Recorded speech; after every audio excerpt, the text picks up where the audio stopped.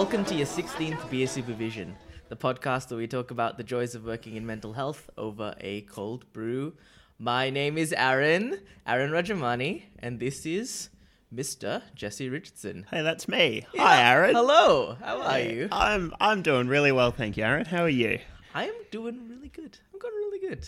Yeah, this is an exciting milestone podcast, which is very exciting. Yeah, 16 episodes. See, that's an important milestone. Yeah, it is. I didn't think we'd get here, but yeah. I did prepare a bit of a speech. No, I No, didn't. You've let me down so many times. One more time, it's fine. Well, why is this a milestone podcast, Aaron? Because traditionally, 16 episodes is the episode where we decide to... Look, I don't know where I was going with that. It's got nothing. Absolutely nothing. That's fine. Maybe it's a milestone because in this episode, Aaron, instead of me going and getting the beers, you did that. I got the beers. Yes. Yes. Wow. Gotta really change things up. Yeah, I got a message from Aaron midway through the week saying, I've got the beers for the recording. And I won't lie, Aaron. I was a bit annoyed. Bit frustrated with you for that one. I get the beers. Yeah. And you robbed me of that. I didn't get to use my Dan Murphy's card. And I'm afraid. And I bought you a beer. Yeah, no, I appreciate that. But looking at what you bought, I also wonder what on earth is wrong with you. Want to describe the can to me? There's a skull on it. A skull? Yeah. It's in a nice sort of like lime green sort of color, and then some sort of bird on top of that. Yeah, a nice little bird sitting on top of the skull. I'm not really. And it's got like a saint-like halo around it, like it's a. Oh, is that a moon? That's not a halo. No, it's not. Definitely not. I thought it was like a saintly bird. It's half of why I got this can. Oh. Well. Yep. Well, I guess let's throw it out then. Yeah, cancel the podcast. Oh, no. No, it's not. It's not a halo. No, it's not. Well, how about I introduce because I'm in control now. Now we're going to introduce the beer before we introduce the topic of the episode. Oh wow, Jesse, this is a milestone. Yeah, you're in control. I'm in control, Yeah. and I'm going to tell our listeners that this beer is called Karma Oatmeal Stout. Oatmeal Stout. That's what stood out to me the most. When I took one look at this can, I thought, yeah, Aaron's finally lost it. Look, I primarily chose it because the can looks amazing. Yeah. It's so nicely designed. It makes me want to put it up on a shelf. I think there's been a few beers in previous episodes where that has been the only reason we selected them. Yeah, look. Because the can It's looks a good nice. reason. Yes. Yeah. Who brews the oatmeal stout, Aaron? It is the Hop Nation Brewing Company in Melbourne. It's a Fitzroy company. Yeah, so it's quite local. Yeah. Very local. Yes. I found it in the shops and I was like, this is good. These cans are expensive. Expensive. Very expensive. Very expensive. So it's Okay. only for special occasions like today. Bought it just for you. Oh, Aaron. Yeah. Wow, thank you. So if you're out there looking for this beer, get ready for a treat, but also save up. Yeah. Put away a Okay. few pennies. Not that we have pennies in Australia, but Yeah. cool. So this beer supposedly uses malts and specialty oats to result in a smooth, creamy mouthfeel and hints of mocha. Well, we'll be the judge of that, won't we? Yes, we will. All right, cool. Right, yeah. Shall we crack? Yeah, crack let's the do can.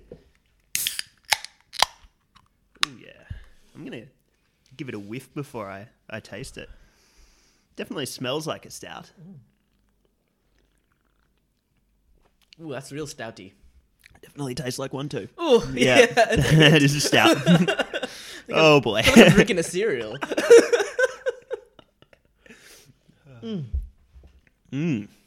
All right. Well, Don't mind it. I'm going to be full by the end of this. Mm.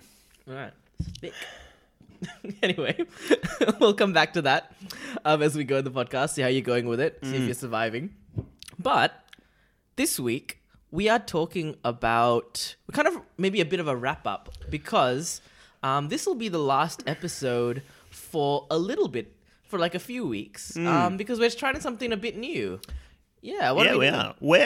We're wrapping up season 1 of the podcast, Aaron, aren't we? Season 1. Yeah. This is the finale. Whoa. That's it. We decided we're gonna branch out and do some seasons on this podcast, and so we've kind of wrapped up all the previous 15 episodes into a nice little package titled Season 1. Yeah. And we're going to be coming at you maybe a little less regularly. So we're going to space out the time a little bit. Was it to monthly? Yeah, I think we're doing about monthly. And the reason why we're doing that is not just because we're sick of this and we never want to do this again, which is obviously true. But also, I've been looking for a reason to stop like having to hang out with you for a while look, now, Aaron. we're not actually, we're only like podcast friends. I don't know if you've noticed, but yeah, we just don't like each other. Just don't worry about it. Anyway. Just come on, speed this up. Sorry, no, wait. So we're doing it monthly because we want to spend a bit more time on each episode. So we want to actually like do a bit more research, have the time to actually like go in a bit more depth in terms of the topics. Because at the moment we're kind of talking about from our general experience, which we thought would be helpful. Yeah. But we kind of want to do things a bit different, put a bit more effort into each episode. That's just going to take more time, and obviously because we both have full-time stuff going on. Full-time jobs and commitments outside of that. And a little bit more time to bring you, the listener, some really good quality content. Hard-hitting journalism. Yeah. Good. It'll hopefully be a really positive experience for everybody, except Aaron and I, who just have to spend more time together. Oh, no. No, it's less time. It's fine. Oh, yeah, true. It is less, actually. What are you talking about? Yeah, I don't know what I'm talking about. I'm zonked. Yeah, like that spears hit me really hard. Anyway, let's move on. Cool. But yeah, today, though, we're talking about how we've gone about kind of learning. So part of how we've found that we've grown as people working in mental health is doing this podcast by learning from a whole bunch of people. There's also a whole bunch of other ways in which we've been learning as we've started working in mental health. We thought it'd be good to talk about those things, like ways we thought good ways for people getting into it, or people looking to learn more. These are some really good ways to, get your head around the big world of mental health in a good way. Yeah. And I think, obviously starting out in mental health as a new graduate clinician or even someone studying, learning is obviously a huge thing that you go through. You learn so much in in those early years of work, but you also continue learning throughout the course of your career. And I think getting into some really good habits with learning early on could be really quite useful. So, how about we kind of maybe start with, let's start with things that were kind of maybe unexpected. So things that when you got into it, you learnt about mental health, or ways in which your understanding of mental health expanded in a way that you didn't think would be the case in getting into mental health. Do you have things that come up like that? Yeah, kind of. I guess I think when I first got into mental health, obviously, I think I touched on this in some of our earlier episodes. You learn a whole bunch of information to be an expert in your sort of specific area. So, for you, Aaron, social work; for myself, psychology, and then other people working in mental health as well. You have occupational therapists, nurses, all of those sorts of things. You're learning really a very specific lens of information that your profession will view mental health through. And I think the biggest sort of shock or thing to kind of take on when that I noticed when I first started working in particularly public mental health was adapting to that. The fact that everyone else is coming from it from a different lens, and developing an understanding and an appreciation of the way that those different professions will and disciplines will approach mental health. Yeah. I found that quite a lot. I think this, because of the people that I worked with, I realized I gained maybe a great appreciation for different aspects of mental health work that I didn't.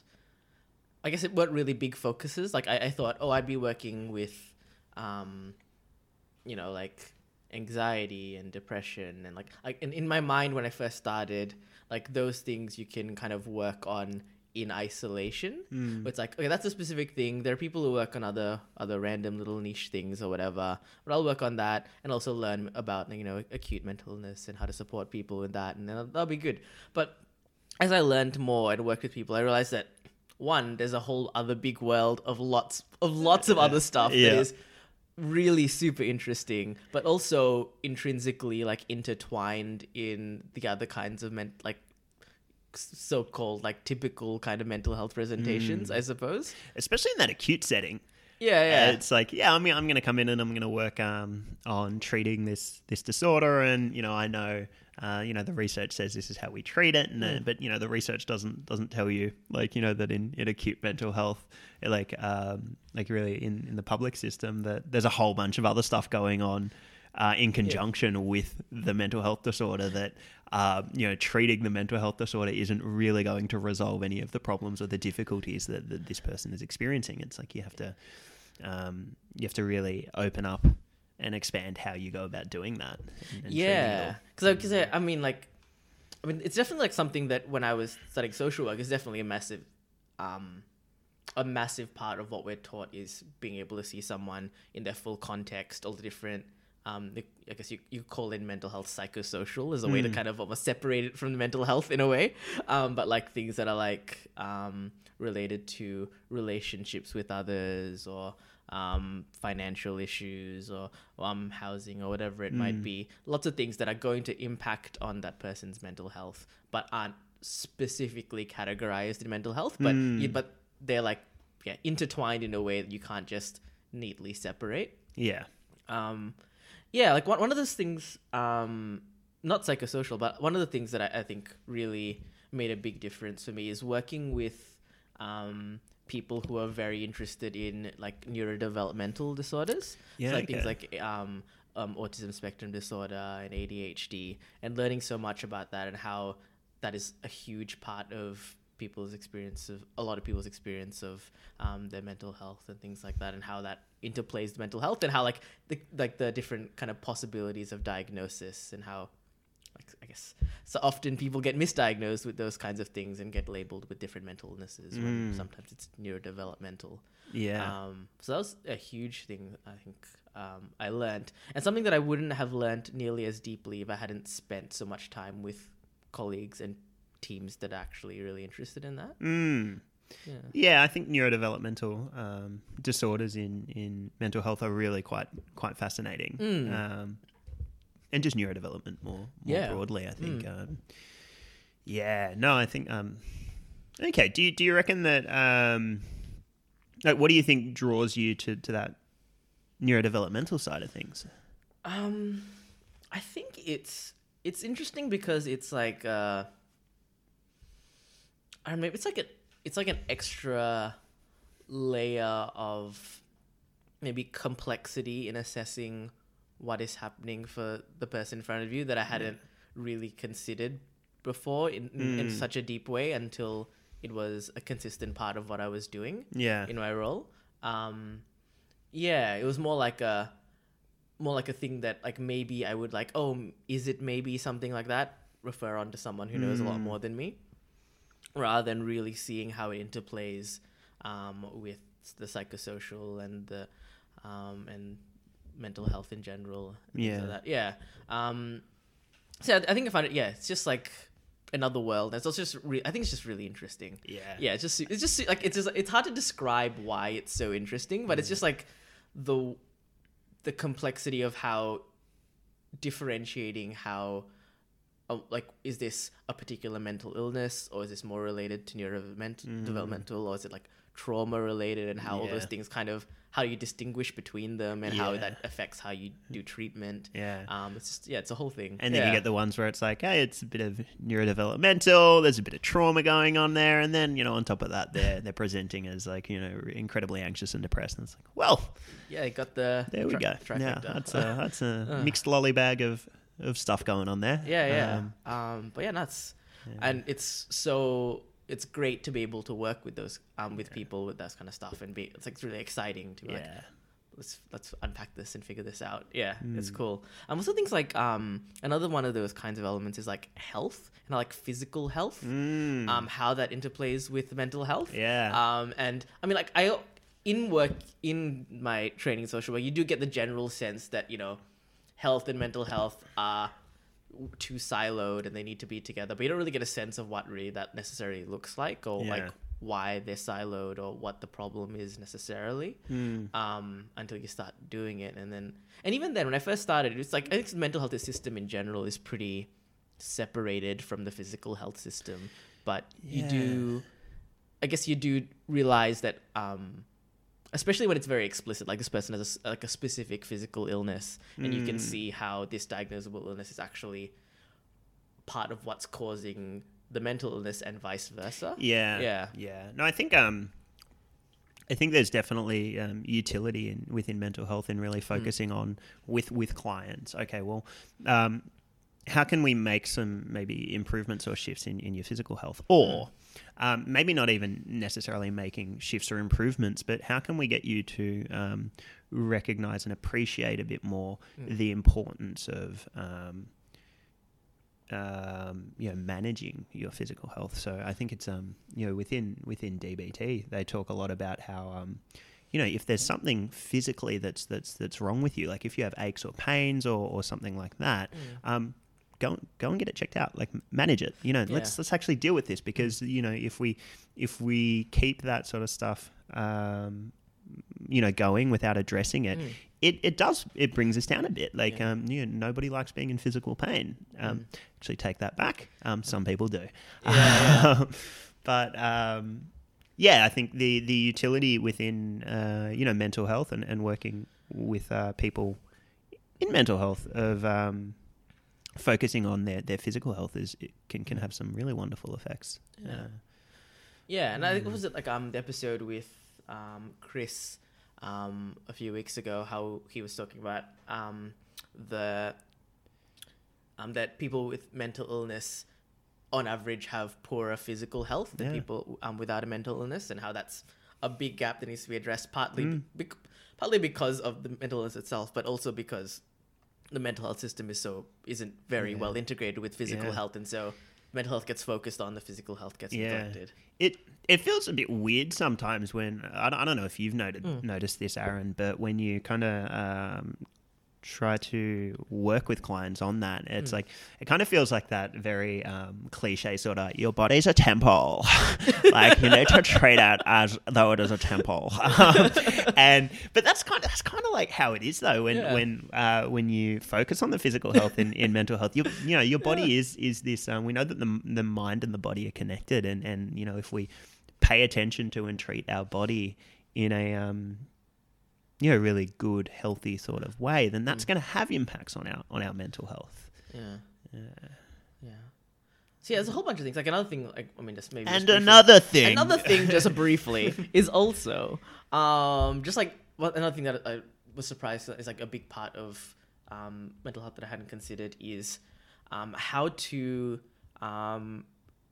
work with people with empathy and care and reasonable boundaries and stuff when they are really distressed and in crisis because of mental illness or because of whatever situation that's going on, and how to take care of yourself, but also maintain really good, boundaries and professionalism and care and empathy, so that you're really engaging with people well in those kinds of situations. That's something that really I thought going into it that I'd be pretty good at it.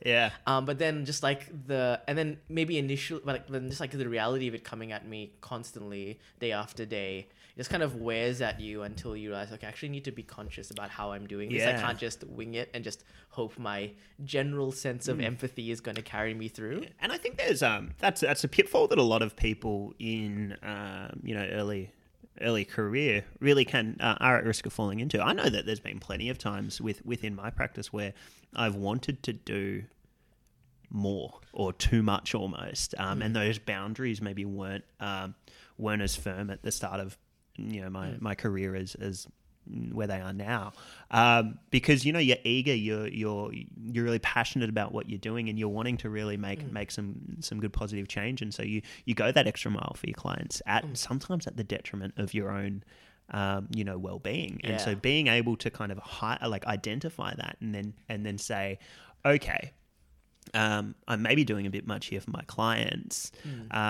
I need to start taking a little bit more care of myself, because if I don't, I'm not going to be able to take care of my clients. And also like recognizing that like no matter how empathetic you feel that you are, if you're coming against having to use your empathy in such an intense situation over and over and over again, it's going to wear at you. And so you're going to have to be conscious of that and not just assume you'll be okay. And it's not just certain people who become jaded or people who don't care. It's like, it's just a human reaction to dealing with people at their worst a lot, Yeah. For sure. Yeah.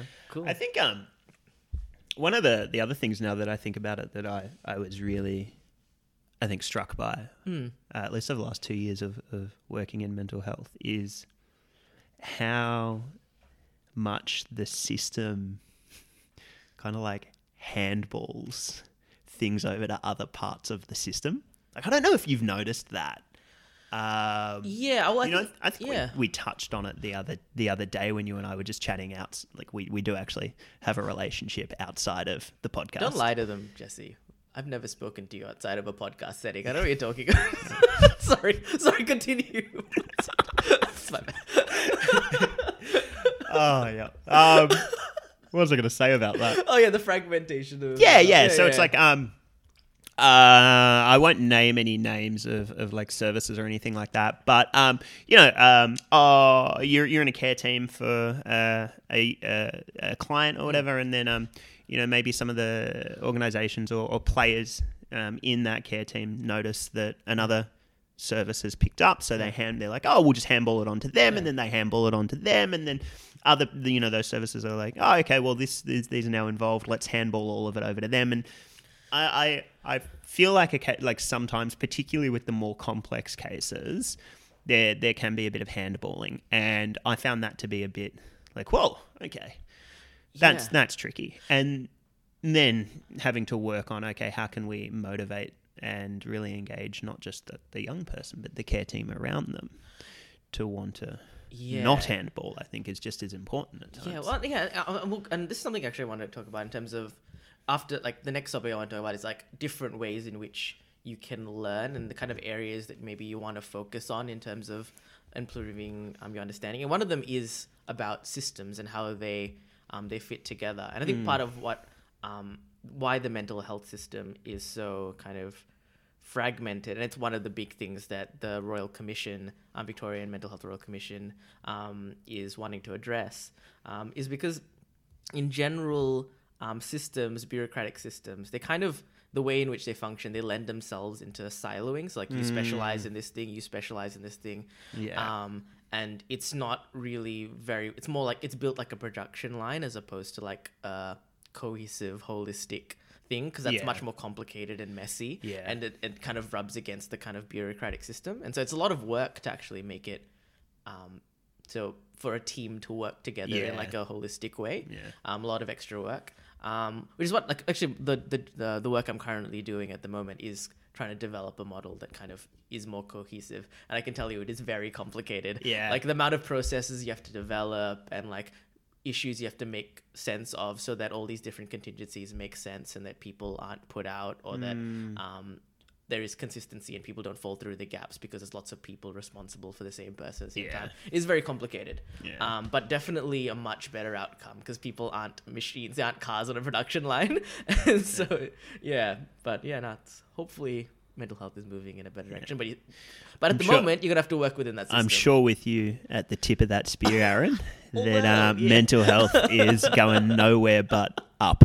I'm not responsible for the direction. So 20 years from now, if we're critiquing the mental health system, just remember that Aaron Rajamani was at the forefront. Good. Good. Great. Thanks. I look forward to your emails.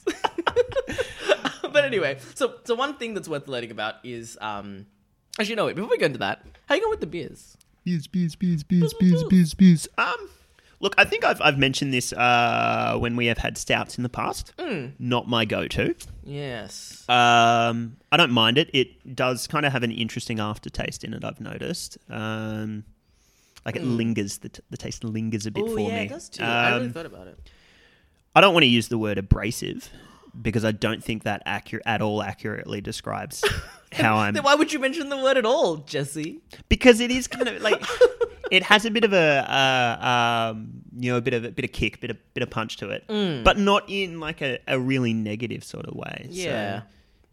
I'm not really tasting the oatmealness of it. I'm not really sure what the difference is. I mean, it is kind of like thick for is that called? Thick. Hashtag THICC. Thick. This is a family-friendly podcast, Jesse. Yeah, there's nothing non-family friendly about that. Kids have no idea what we're talking about. All those kids working in mental health. Yeah. Yeah. Hints of mocha. I definitely get the hints of mocha, which I don't mind. Yeah.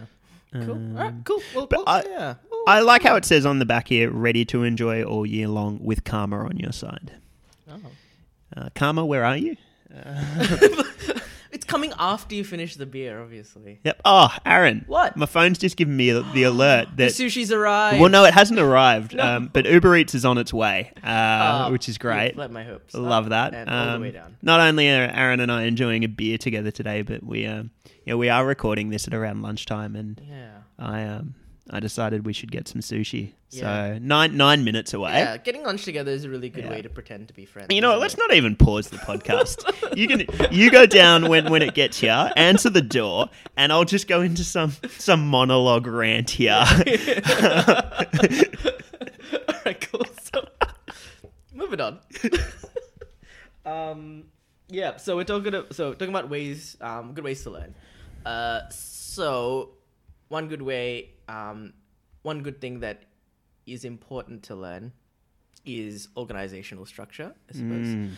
That's one you may not expect that would be important, and maybe you had some kind of organizational type class in your uni degree and you're like, this is a waste of time. Yep. Turns out probably more useful than you'd expect. Yes, especially if you want to work in public mental health. Like if you're working privately, maybe not as much. But even if you're working for like an NGO or something like that, 100% you'll need it. Yeah. But yeah, definitely appreciating how organizational structures and systems work, I think is something that you learn very quickly, or that you are forced into learning really quite quickly.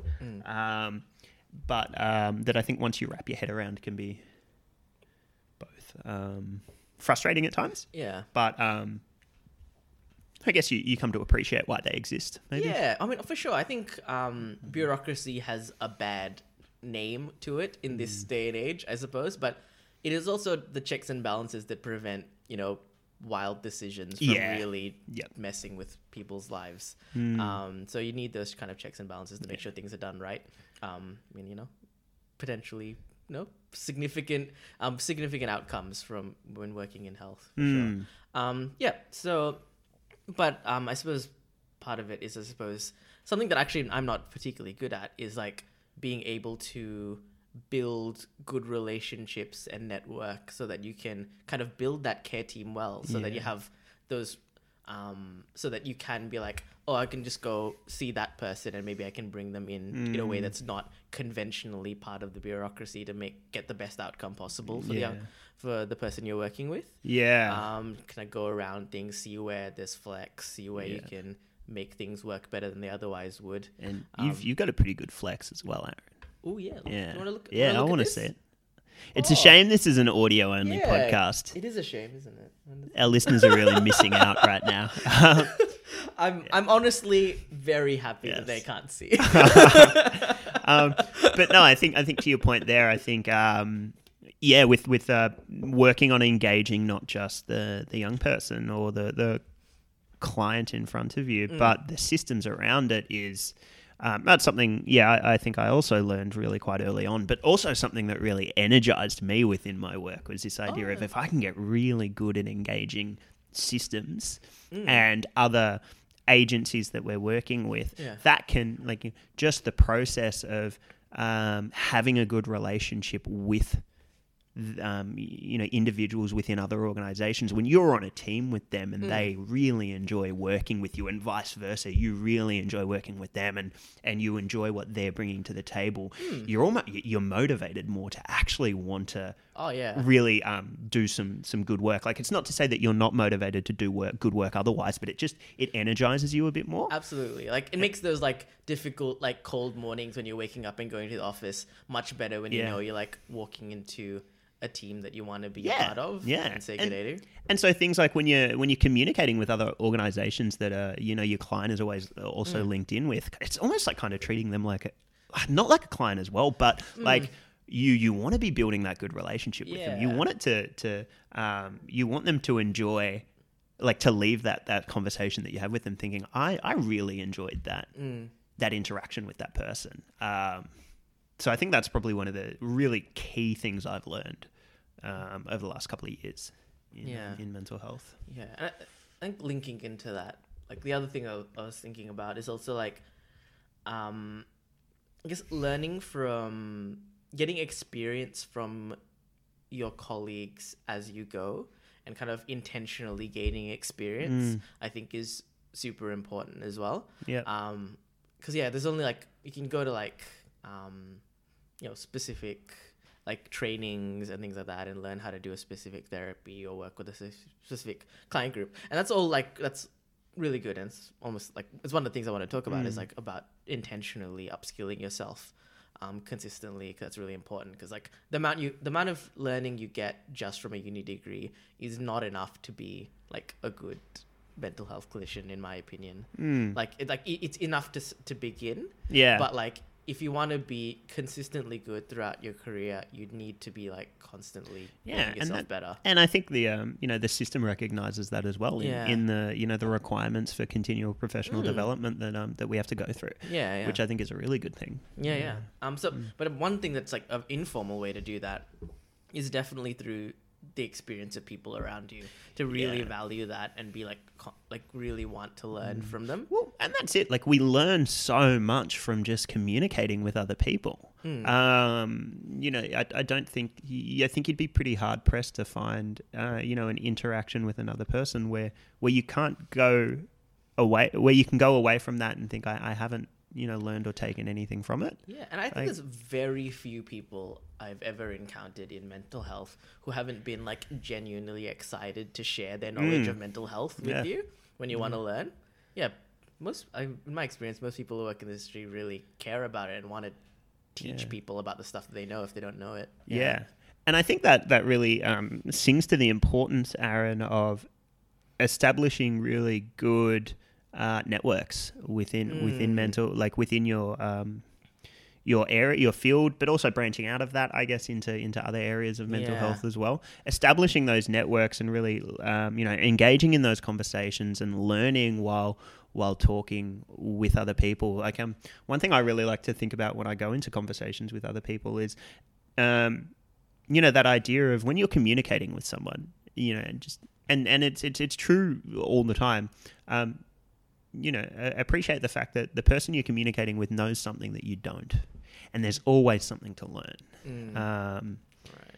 Yeah. And I think that can be really quite helpful when applied again into mental health and life more broadly. Yeah. And so I think learning from professionals is super important. But I think something that we've talked about before is that learning from the people that you work with is also a really big part of mental health. Yeah. I think like somewhat, I don't know if I would say it's unique. No, probably not unique, but like I feel like it's a really key part of mental health is like learning from the people that you work with. Because I'm trying to like compare it to like physical health, and I don't know if this, I literally have no idea, but I don't imagine like GPs are like trying to learn from their patients about how to be a good GP or like but I mean, surely you learn as you do things through experience, but like you're opening up the door to just be blasted by I know GPs. some physical health. Oh man, I'm gonna get slammed. I'm gonna get cancelled. But no, like I feel like it's almost like it's something very important within mental health, because I don't know. There's like something about the understanding of how you deal with a mental illness, but maybe I'm wrong. Maybe I'm thinking about like physical illnesses where doctors maybe don't really understand what it's like to experience it. But like there is something about when you deal with where you're supporting someone with mental illness, where they really understand what it's like to go through that experience more than you could ever possibly. Yeah, and it's that idea also of we all experience poor mental health uniquely. And so we have to constantly be evolving our conceptualization of what that looks like and what that can present like and the different ways that can chop and change over time. I think if you take your sample of like 15 people or whatever, and then you say, yep, I'm done. I know everything there is to know about X disorder because I've worked with 15 people with that disorder. Well, then you're just going to... That is... Yeah, you're going to hamstring yourself moving forward because there's always more to learn. Yeah, and I guess it's like also like that. Like I guess the cliche that the person you're working with is like the expert of their own life because they are, and you have general knowledge about various situations that might be similar, but you don't know the specifics of that context. Yeah, and I think one of the things that really draws me to psychology and working in mental health more broadly is, obviously we're not a physically demanding sort of role, so we can do it for a very long time if we want to. When it's not like we're a tradie and we have to retire at like 60 because our bodies are physically exhausted. I mean, I'll be pretty satisfied if I make it to 60. Oh no! Oh god! No, I just took a dark turn. But like let's say we're doing this job and we don't want to retire at the retirement age of 65, and we keep kicking on until we're maybe 70 or 80. I anticipate. In fact, I know that, when I'm 79 and working with clients, I still have so much more to learn. And I will never stop learning in this profession until the day that I hang up the boots and say, we are done and dusted with this role. There is no more learning that I want to get. But even after that, I can imagine I would still want to be learning. But I think that's one of the things that really excites me about working in mental health as well. Yeah. Hang on one moment. Oh, is the sushi here? Jesse? Yeah, I think it's very close. My phone is going the podcast bonkers. with it says sushi updates. Come on! It says 0 minutes away. Like the guy is quite literally just around the corner. Talking about serious stuff, and you keep interrupting us with no sushi. At least let there be sushi. I mean, okay, whatever. You just bring me down all the time, all the time. But, I feel like I can't do anything right when I'm around you, Aaron. No. Okay. Yeah. Another thing. In terms of like, kind of like that kind of more academic style learning, so like, research and doing that kind of stuff. What would be your kind of thoughts or recommendation around how to do that well without it being unreasonable, or like something that you can actually learn consistently but not be like having to spend every night pouring through journal articles or whatever? That's a good question. I think being really intentional around what it is you want to research and upskill on. Okay. So at the start of your sort of CPD cycle, saying, okay, here are things I want to upskill on, here are things I want to learn on, and being really quite specific on that, and then, doing the research from there, rather than, being really quite vague and saying, I want to learn heaps of broad things. Getting really specific and just slotting out a bit of time. Like, it can be, maybe an hour a week or something like that doesn't even necessarily need to be that, where you can engage in a bit of a search, find some articles that you want to put on your reading list, and then, within, next week in your next hour, reading through that, I think can be a really fantastic way about keeping up to date on things.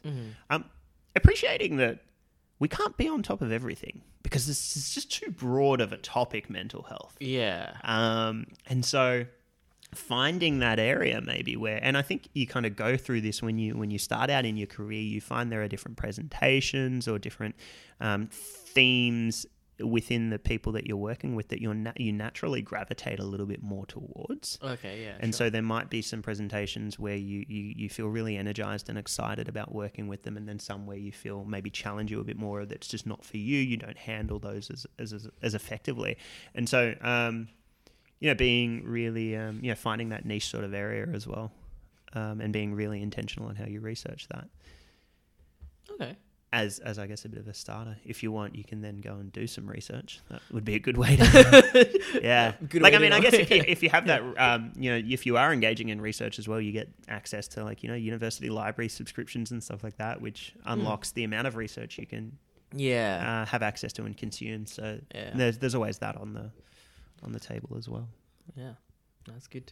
Yeah, but I think when I was before, like, because now I've just recently started back at uni, and suddenly, like, now, like, when I'm looking up stuff, I'm like, well, I can just look up, like, I'm interested in this. I can actually just, like, look it up. It's just so much easier than having to find, like, some kind of free source or something to find research. It's just nice. So I don't know. I don't know what the solution to that is, because I assume buying, like, a subscription to, like, 20 journals would be very unfeasible, expensive. And well, that's it. I think if you were to, in one single year, buy a subscription to 20 different journals, it's like, I mean, who has the time Yeah. to digest all Yeah. of that information? I mean, some people might. I know within myself, I might just wouldn't be able to. I think I'd go insane if I did that. I think. But journals very specific to what it is you're wanting to research, what your research goals are, maybe for the year or over the next couple of years, and then buying maybe a 1 year subscription to that and going through those sort of journals rather than, I guess, that very broad. I'm just gonna subscribe to 20 journals that just sound like maybe they're cool or whatever, and different topics, and then you'll find that that'll just be a complete waste of subscriptions, because you'd find out midway through, well, I don't particularly, this isn't an area that I'm as interested in as I thought. So again, I think it comes down to being really intentional with what you want to learn more about. Okay. Oh, cool. I think also, like, one way to, like, an easy way to kind of get into it, learning stuff without, if journal articles are just breaking your brain, is maybe, like, reading books. It's probably, like, maybe, like, a bit easier gateway into research, as long as it's, like, a book that actually has research content in it. I think that can be super helpful as well. But also, like, I mean, books that have that contain the experiences of people with mental illness is going to be a huge benefit to you as well, getting as much of that in you as you can. Yeah, for sure. I think books out there on certain topics, you'll find they have a lot of research in them. If at least a quarter of the book at the back section isn't dedicated to references, then maybe not. But I always find that to be really, really good. It's like, okay, so this person has taken the effort to do the research, and it's all listed there, and it's it's cited and all of that. Then it's written in a way that's a lot more digestible than maybe some other research, and then I find that to be a really useful thing for you're reading a book, and then you come up against a section of that book and you're like, damn, that was really interesting. So books can be, I think, a really good way of starting to digest something in a broad manner and then narrowing in on something a lot more specific. So you get into a section and you're like, oh, this is fantastic. I really like this. I'm going to go and read more on this very specific sort of thing. I think a really good example for me on that one would be when I was reading The Body Keeps the Score by Bessel van der Kolk. I've mentioned this already before. There was a section on it, I believe. It's either that or it was The Brain That Changes Itself, one of those two books by Norman Deutsch. It's talking about, oh God, now that I've gotten into this, I've forgotten what it's called. The vagus nerve. That's the one. Yeah. So it's quite a broad sort of book. Got onto the section of the vagus nerve. I was like, oh, this is really quite interesting. I'm going to read more on that. Okay. So there are a whole bunch of different topics. Hone in on the vagus nerve. Bang. So books can be really useful for that, I think. Also, like, when I don't have the brain power, but I just want something to absorb, TV shows are really good. I found some really great ones that have really like expanded my understanding. Yeah. One really good one is of watching on SBS. The SBS app is what's it called? Addicted. Yeah. Which is like specifically about the experience of. Sorry. Yes. The sushi has arrived. Yes. I got very distracted. Bring thank you. it here. Bring it here, Keegan. Thank you. Yes. Cheers. Are we gonna unpack this in the podcast, or should we I wait? feel like that's maybe a bit much. Maybe a bit much. Okay. Well, I'll finish my thought and then Yeah. we'll come back to it. But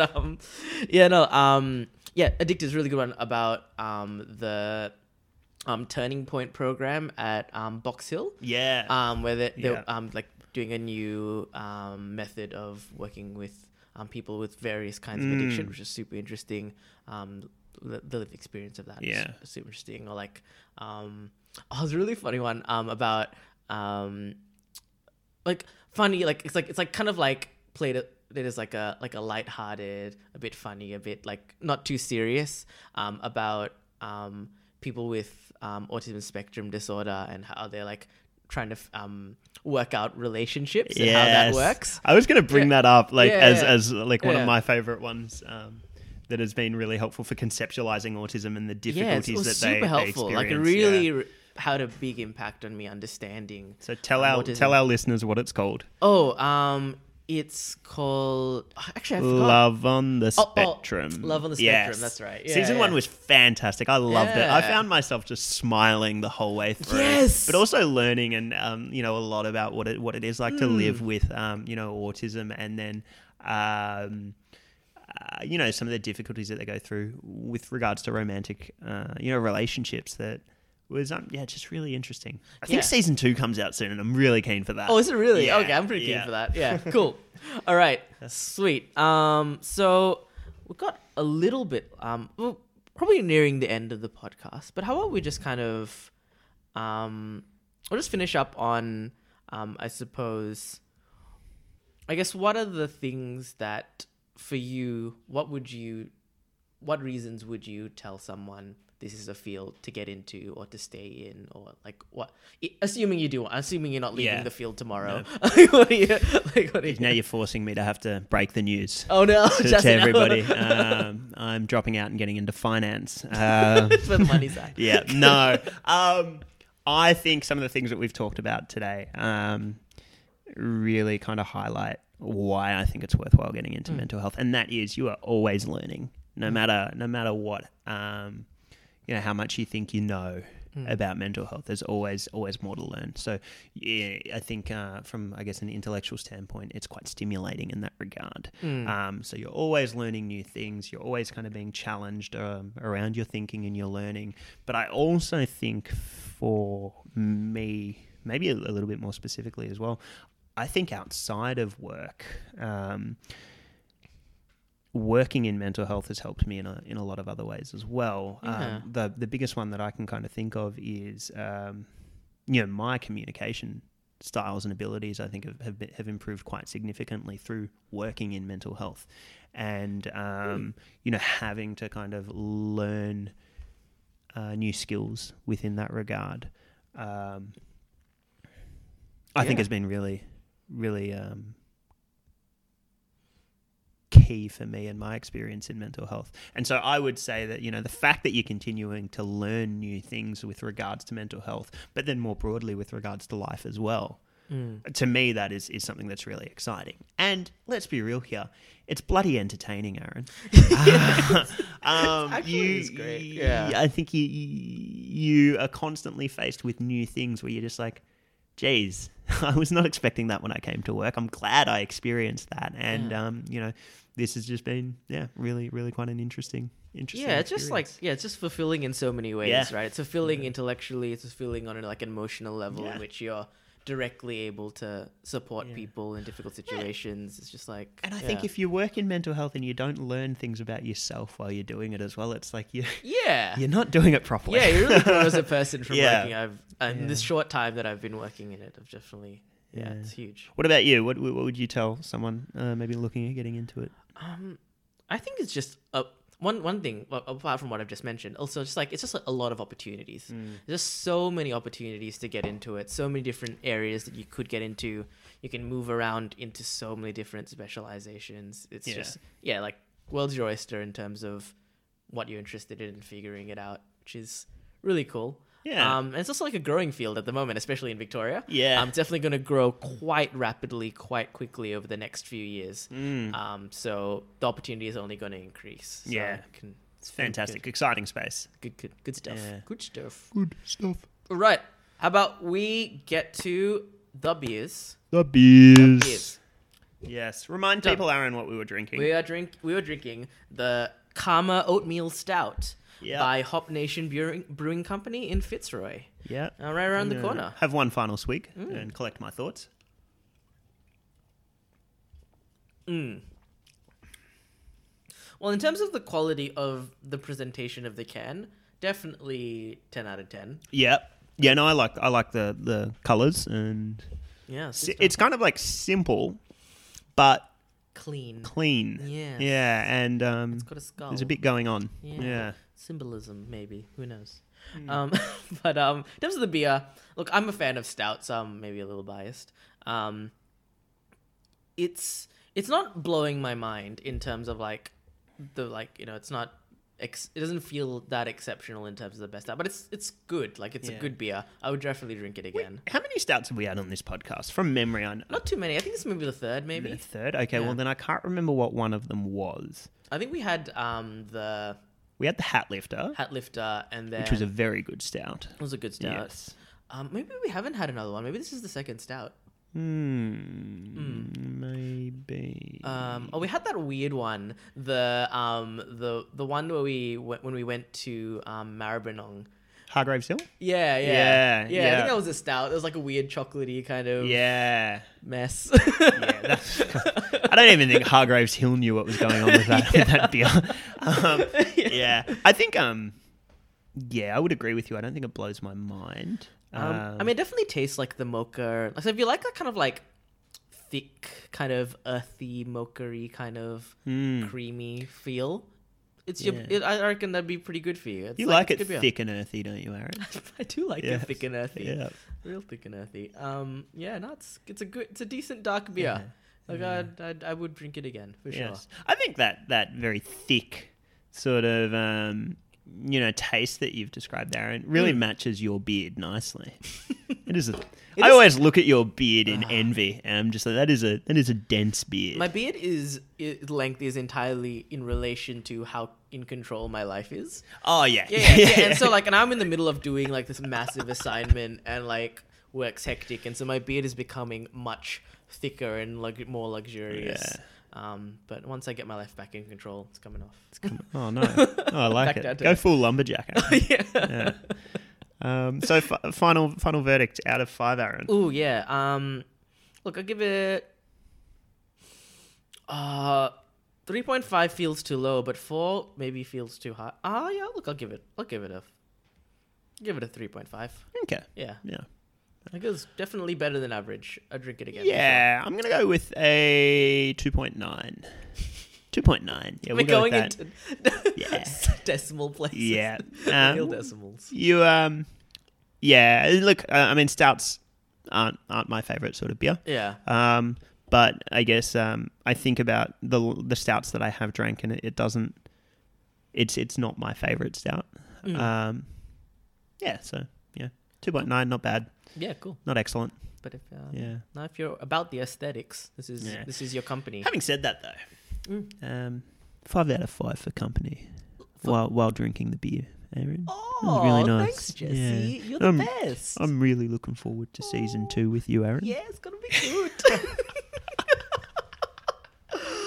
Oh, so many feels right now. Yeah. But thank you everyone who has listened to or many or even all the episodes for season 1. Yeah. Really appreciated it so much. Yeah. I hope you've learned something out of it. I know we did. We learned a a lot. Yeah.